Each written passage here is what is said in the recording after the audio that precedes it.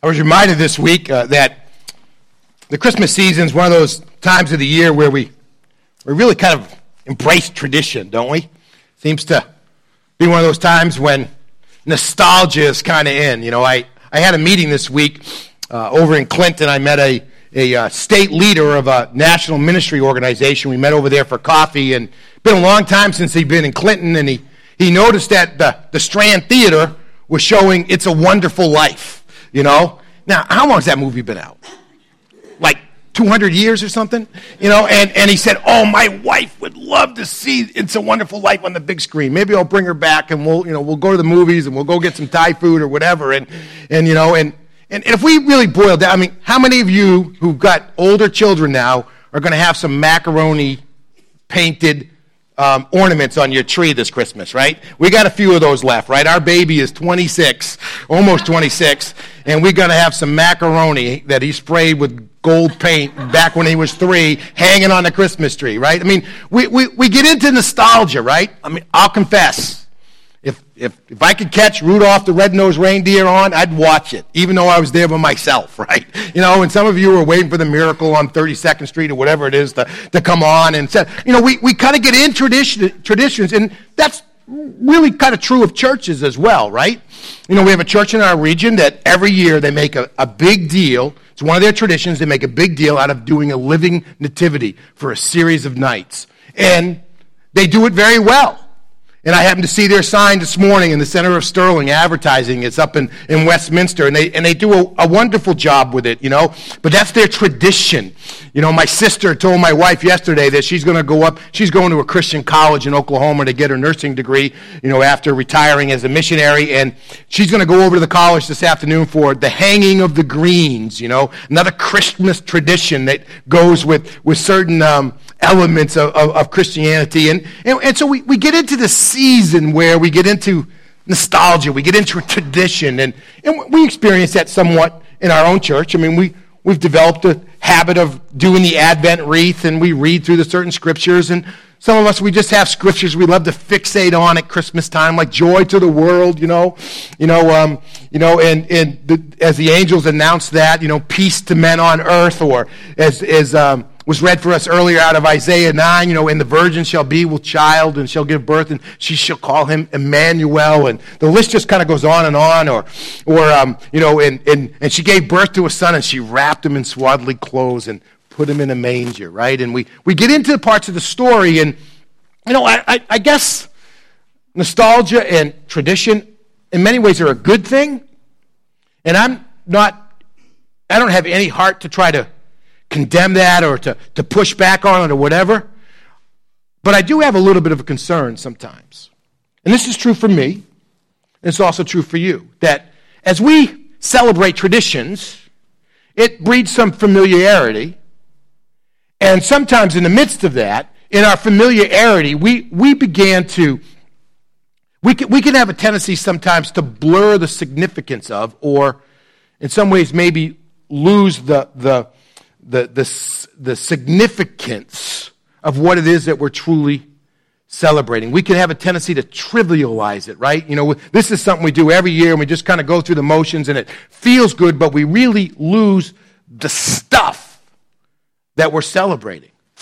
And that's one of my concerns when I think about Christmas. And it's one of the reasons why we're doing this series entitled Christmas Matters. And our tagline with that is this: if you don't get Christmas, you don't get Christ. If you don't understand the significance of Christmas theologically, if you don't understand what it is that God has really done in the event of Christmas, you really don't get Christ.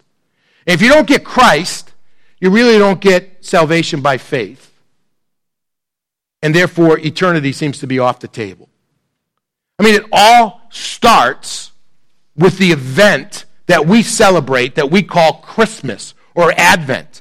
And here's the point that I want to drive at today, is that at Christmas, we don't celebrate the birth of an innocent, humble, vulnerable baby boy in a village in Bethlehem 2,000 years ago. That's not what we celebrate. We celebrate the eternal, always existent, Son of God becoming flesh. Big difference between those two. You know, we get excited, you know, the innocence, the tranquility, the humility, all those kinds of things, the quietness, the beauty of just innocent life in a small child in a manger, with angels singing above and shepherds coming and the magi showing up, and we get all we celebrate all that, and we celebrate like the birth of a boy. That's not what we're celebrating. We're celebrating that one person of the Trinity that has existed forever and will always exist, who is the creator of all that we see, the sustainer that all we see, the giver of eternal life, has come down and taken on human flesh, and in those small little lungs is drawing oxygen into his body. It's being transferred to his cardiovascular system, sent out to his body so he can grow up to be one of us and then die in our place. That's what we celebrate in Christmas. It's not about the birth of a child. It's not about the beauty of new life and all that. That's all great stuff. We can do that at St. Vincent's. But when we come to the manger, what we are celebrating is that God has become flesh for us. Now, we could process that a lot this morning. There's a lot about like how that all of that happened, and we can go into the Virgin being overshadowed by the Holy Spirit, et cetera, and all that, and try to make sense of all of that somehow and explain it, you know. But I'm just going to build on the fact that the New Testament simply assumes that the man, Jesus Christ, is also the eternal, everlasting Son of God. It just assumes that. It just presents it to us that way. That was the foundation of their faith. It didn't try to explain and kind of all that happened. It's just a reality. And if you want a greatest symbol of that, it's in communion. I mean, the only reason why we remember the body and the blood of Christ is because it's the body and the blood of the eternal God. That's why it matters. It's just the foundation. But what I do want to kind of hammer at a little bit today is not so much the how and how, you know, how is he fully God and fully man and all that kind of stuff. I want to drill in just a little bit on why was it necessary for God to become one of us? Well, why was the whole scene of Bethlehem, which we've got laid out here, why was that necessary? Couldn't have God done this some other way? Why was it that the eternal Son of God, who's always existed, exists and always will exist, who is the creator of everything that we see, the sustainer of everything we see, who sits at the right hand of the Father as a part of the reigning Trinity in heaven, why is it that he needed to become a 7 to 10 pound baby boy lying in a manger some 2,000 years ago, born to a humble woman and put into a feed trough that a few hours earlier the goats and the cows and the donkeys and et cetera were chewing hay out? Why was that necessary? And I want to take you back to the book of Hebrews. We were there last week. I'd love for you to go back with Hebrews to me again today. And Hebrews chapter 2, and if you're using one of our pew Bibles, and you'll find it underneath your chair, it's on page 1016. I know these aren't traditional Christmas texts, but they get at the heart and the soul of why Christmas matters. The elements, the way God did it, what God was doing is absolutely critical to you and I understanding why it is that you and I are the children of God, and we're going to experience eternal life through our faith in Jesus Christ. Because Christmas, the matters of Christmas, the details of Christmas matter because Christmas matters. Now, I don't intend to do a deep dive into this. We're going to look at chapter 2, verses 14 through 18 today. I don't want to do it. I'm not going to do a deep dive. I'm not going to try to pull out every single word and bring out its meaning. I want to point out a couple of major truths that you see in this passage of Scripture that are related to this issue of why was it that God needed to become a man while still being God so that you and I could experience Christmas and Easter and eternity. Just listen to the words. Now, since the children, that's you and I, okay, we're the children, okay? So now, since the children have flesh and blood in common, And that, some of us doubt how much we have in common. We certainly have flesh and blood in common. I think all of us sitting here this morning have beating hearts. If you don't, we have a defibrillator out in the lobby that we can use and get you going again. But we all have beating hearts. We have lungs that are taking in oxygen. We have digestive systems that are processing whatever we had for breakfast. And the list goes on and on. It says, now, since the children have flesh and blood in common, he shared also in these, so that through his death he might destroy the one holding the power of death, that is the devil, and to free those who were held in slavery all their lives by the fear of death. For it is clear that he does not reach out to help angels, but to help Abraham's offspring, that's us. Therefore, he had to be like his brothers. That's like us saying guys, referring to men and women, right? He needed to be like his brothers in every way so that he could become a merciful and a faithful high priest in service to God, to make propitiation for the sins of the people. For since he himself was tested and has suffered, he is able to help those who are tested. Now, as we look at this passage of Scripture, there's some great stuff in here, and that's my big theological word. If you've been hanging around Hope Chapel very long, I use the word stuff to refer to a lot of great theological truths. But I just want you to see a couple of things that really emerged out of this. And so the first thing I want you to see from this passage is what does this passage tell us about why the incarnation was necessary? And what it tells us is that because you and I are flesh and blood, in order to redeem us, in order to make it possible for you and I to have a restored relationship with God, Jesus needed to become flesh and blood. That's the fact. The only way that he could be the mediator of a new covenant that we call the New Testament, of salvation by grace through faith in Christ, the only way he could do it is that he had to become one of us. Why? Because we're all flesh and blood. And therefore, he needed to become one of us. Adam, which Paul describes as being the one who was the instrument that brought death into our world through his failure, was flesh and blood. Therefore, the new Adam had to be flesh and blood. Now, I know I'm talking theological, but the reason why God needed to show up in the manger in the form of a small baby boy, breathing oxygen, taking in nutrients, doing all those kinds of things, growing physically and emotionally and intellectually. The reason why God needed to do all that stuff is because that's what we had to do. He had to be like us in every way, it says in verse 17. Therefore, he had to be like people, flesh and blood, in every way, like us, so that he could be our Redeemer.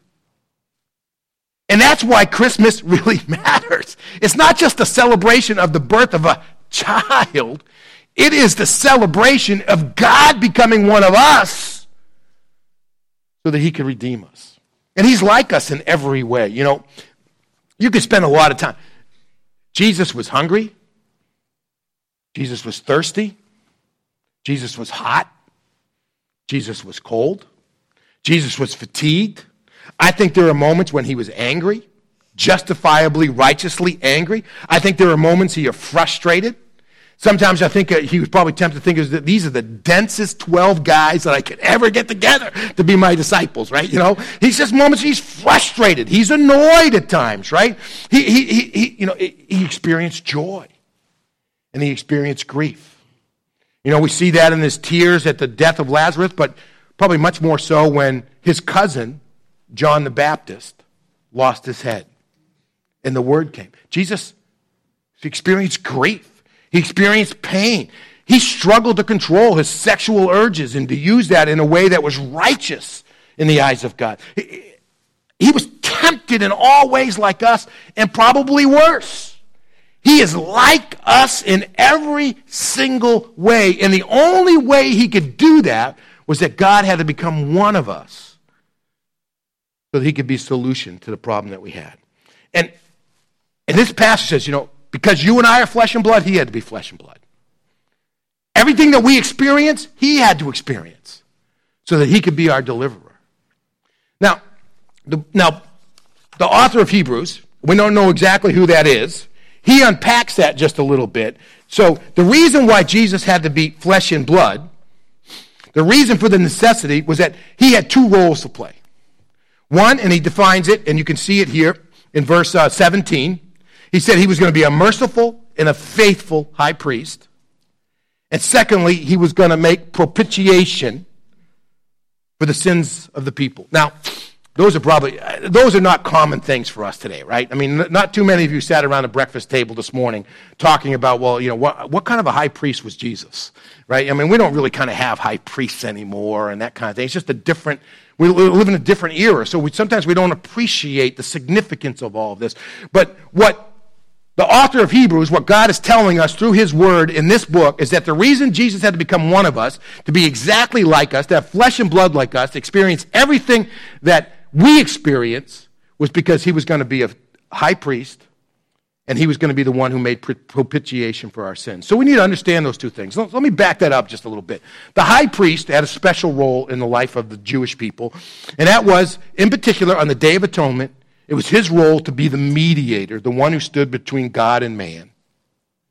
And it was in that one day of the year that he was able to go into the Holy of Holies and provide a special offering to God, so that the nation and all who were a part of the nation, all of the faithful, all of the sons and daughters of Abraham could be forgiven. And in that moment, they did all these special preparations so that he was qualified for that one day to be the person who could stand between God and man. That was his role.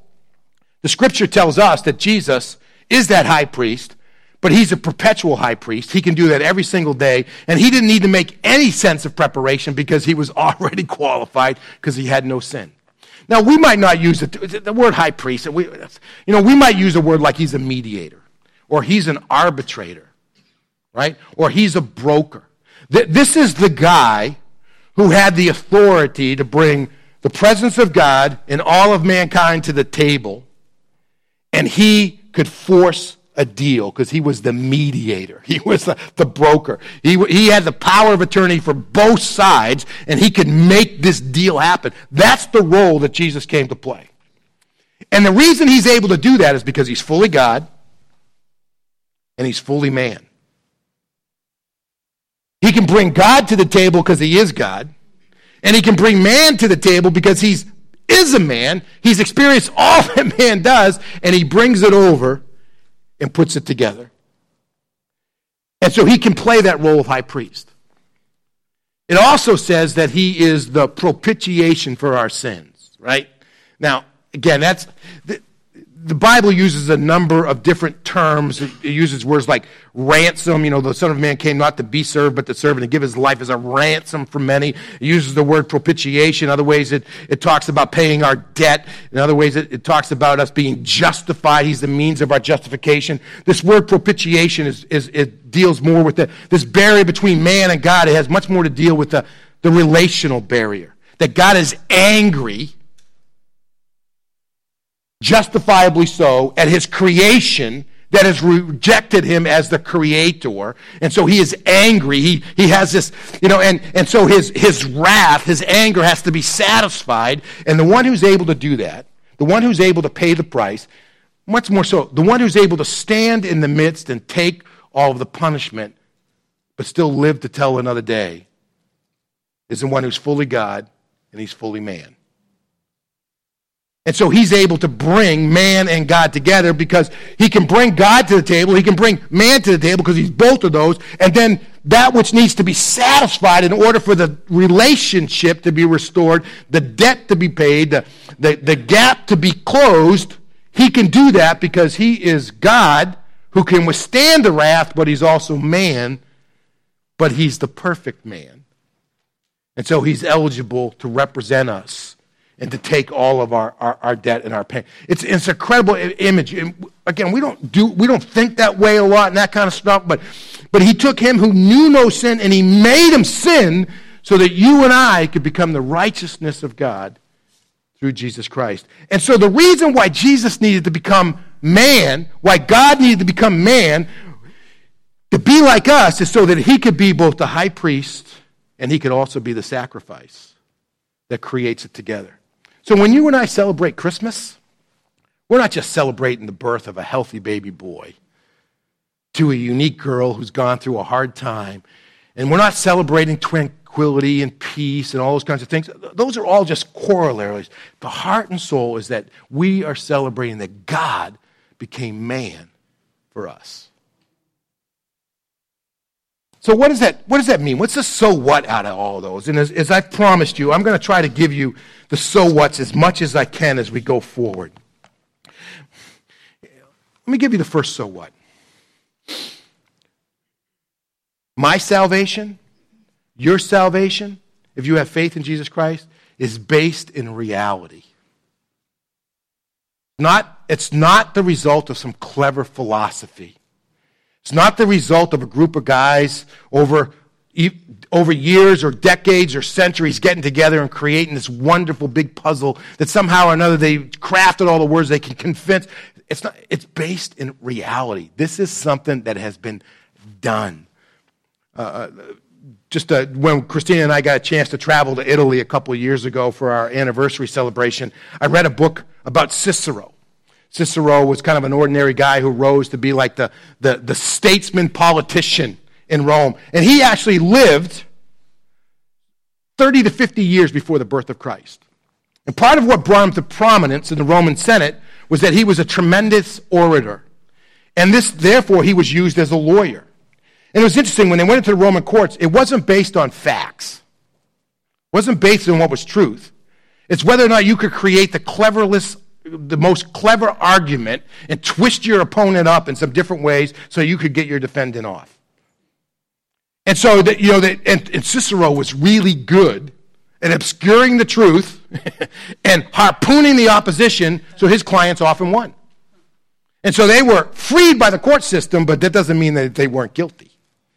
Some of you think that happens in our own court system a lot today, right? If you got enough money, you can get off kind of idea. It's a very, that's not the experience of our salvation at all.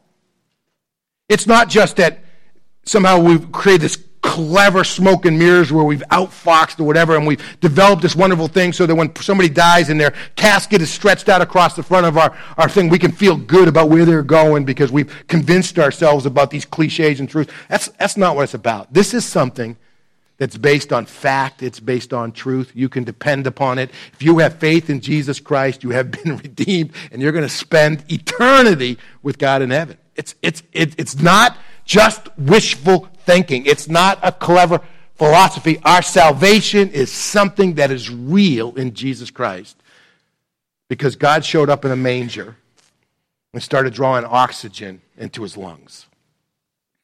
Here's the second truth I want you to get. And this may be very appropriate for some of you this morning.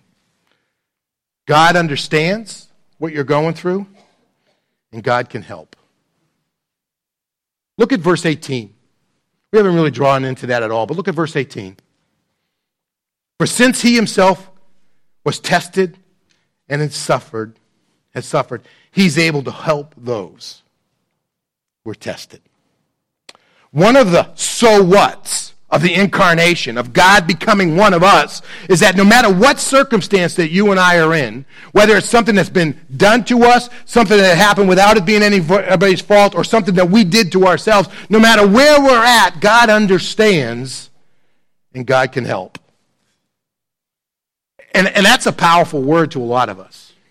Some of you are, right now, just praise the Lord, you're in one of the best places you've been for years and years and years as an individual, as a family in your journey. Others of you are having some of the greatest struggles and heartaches that you've been through in a long, long time, maybe in your lifetime. And what Christmas says to us is God can help. God understands, God cares, God's involved, God's present, and God can help. And if you've lost that sense, let Christmas remind you that God can help. God's present. God cares. He understands. He's been through it. He's been tested. He's suffered. He came because he loves, and God can help. He can put it back together. He can heal it. He can use it. He can grow it, and etc. And that really leads me to my next point. Part of what Christmas means is that every single part of our lives is underneath the lordship of Jesus Christ. Even our bodies have value to God. You know, whether it's our minds or whether it's our toenails, right? God cares about and can use it all. You know, the early church wrestled a lot with what did the incarnation really mean, that God became flesh, and was he also, and one of the arguments that developed was that Jesus was fully man except for his mind. His mind was still divine. And what the church recognized, and it was expressed by a guy by the name of Gregory of Nazianzus, he said, you know, if it's not assumed, it's not healed. And what he meant by that is, if Jesus didn't take it on, then it's not redeemed.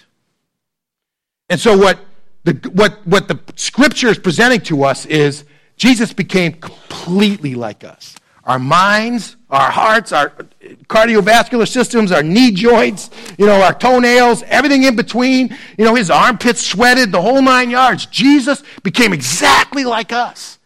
And everything can be redeemed. And it's all underneath the lordship of Jesus Christ. Now, this means two things to me. One is that there isn't anything going on in your life, there isn't anything that's gone on in your life, there isn't anything that's going to go on in your life in the future that God can't use. God can use it all. God can use it all. Your greatest failures and your greatest successes and everything in between, God can use it all because he's assumed it all. He took it all on for us. And he's Lord of every aspect of our lives, and God can use it. You know, and I don't care if you're struggling with addictions or if you've got great heartache or if you were abused or etc. All those things are painful things. God can use it. He can redeem it. He can turn it into something that he can use to bless others. And whether we're in great marriages, God can use it all. Because every aspect of our lives is underneath the lordship of Jesus Christ. The second thing it means is that what you and I do with our lives really matters. God has given us this treasure in earthen vessels. The spiritual gifts that he's given you reside inside of your physical bodies for you to use. The insights, the giftedness, the ability to pray, all those kinds of things, God has planted in your minds. The words that come out of your mouth, all of that stuff matters. Because God is Lord of all. He's taken it all on. He's redeemed it all. He said, all of this, all of creation has value in my sight. It matters. And how you use your bodies matters. Great truth. Got one last truth, and then we'll call it a day. It means that you matter because you are a part of the family of God. Romans chapter 8. Verses 16 and 17. I think we're going to pull that up on the screen. Is that right? Here we go.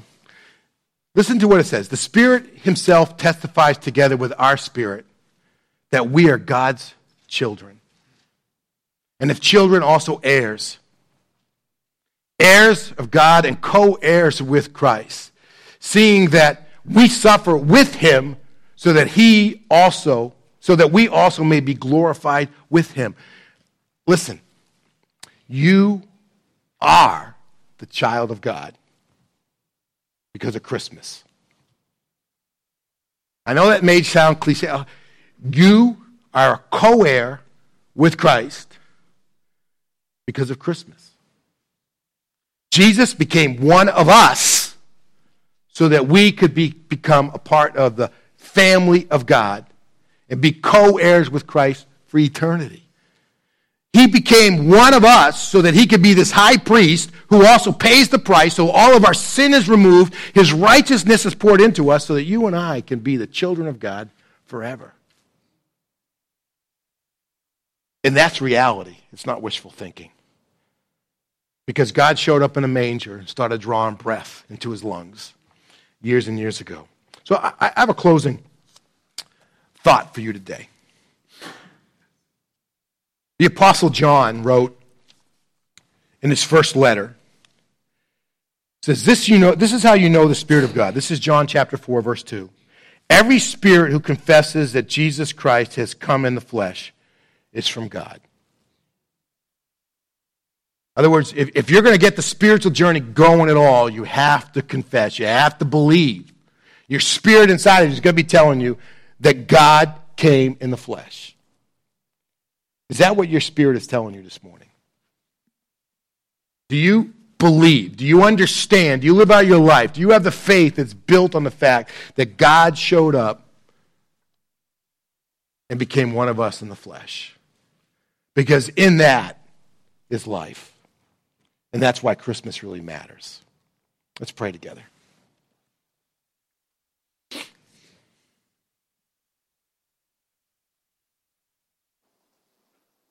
God, I thank you that you care. You've always cared. And you always will care. I thank you for your love. Even if we can't feel it, if we don't sense it, if we don't think we're experiencing it, give you thanks for your love. Thanks for becoming one of us.